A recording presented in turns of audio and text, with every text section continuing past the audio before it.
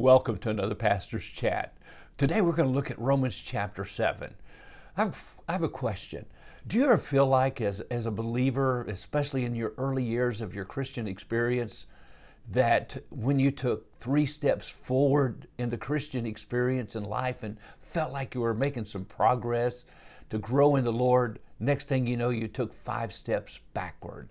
And there was a tremendous struggle that began to take place in your life. I totally, absolutely remember those early years of my believer's experience and the great disappointment I had, not in God, not in people, but in myself. I just felt like I kept failing.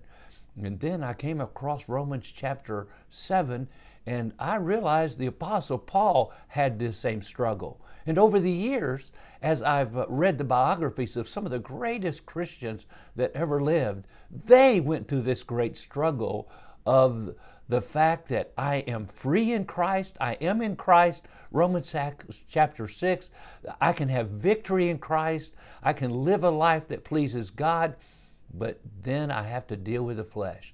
Now, to really get where God wants you to get, and that's enjoying the great provisions that the Holy Spirit has given us and we read about in chapter 8, we have to deal with chapter 7. And we have to understand that there is a law that's always at work dragging me down. I think some of us, when we really come across those verses in verse 18 of chapter 7, and Paul says, "For I know that in me, that is in my flesh, nothing good dwells.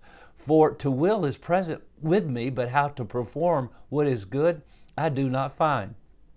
For the good that I will to do, I do not do. But the evil that I will not to do, that I practice. Now, if I do that, what I will not to do, it is no longer I who do it, but sin who dwells in me." And so he says, "I find a law that evil is ever present with me, the one who wills to do good. For I delight in the law of God according to the inward man, but I see another law in my members, warring against the law of my mind and bringing me into captivity of sin, which is in my members. O wretched man that I am, who will deliver me from this body of sin," or this body of death? So what an interesting passage. And so what we're learning here in Romans 6, we have the great blessings of victory. But in Romans 7, we're dealing with our relationship to a law, this law of sin. There's the actual law of God in the Old Testament. What basically does, it proves that I am a sinner. It can't save me. It proves that I'm a sinner. So what Paul is saying in this passage of Scripture is that under the law of grace means this is something that God does for us. Under the law of sin means this is something I'm trying to do to please God. And there is a major, major difference. So what is the practical application of this passage of Scripture that we have in front of us in chapter 7? What is God trying to teach us?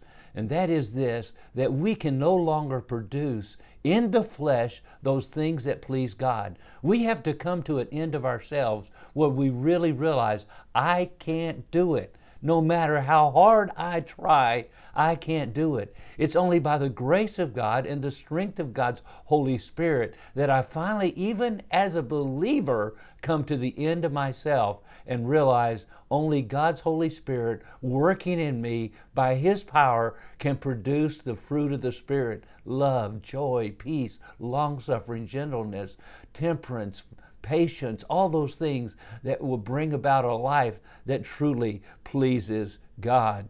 Oh, my friend, the law is good, but it teaches us simply that we are sinners.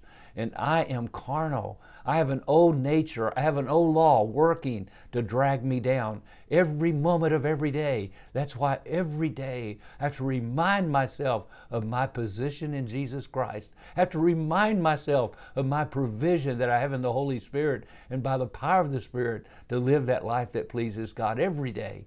And I trust today, I know we get so disappointed in ourselves. We get so frustrated, like Paul. "Oh, wretched man that I am, who will deliver me from this body of sin?" And then he says, And he finishes, I thank God through Jesus Christ our Lord. Yes, Jesus will help us today. Would you trust him today? Would you give him your life today? Would you say, here I am, Lord. I'm at the end of myself. I can't do it on my own. I come to you. Lord, please help me. I guarantee you, he will help you. God bless you and have a wonderful, wonderful day.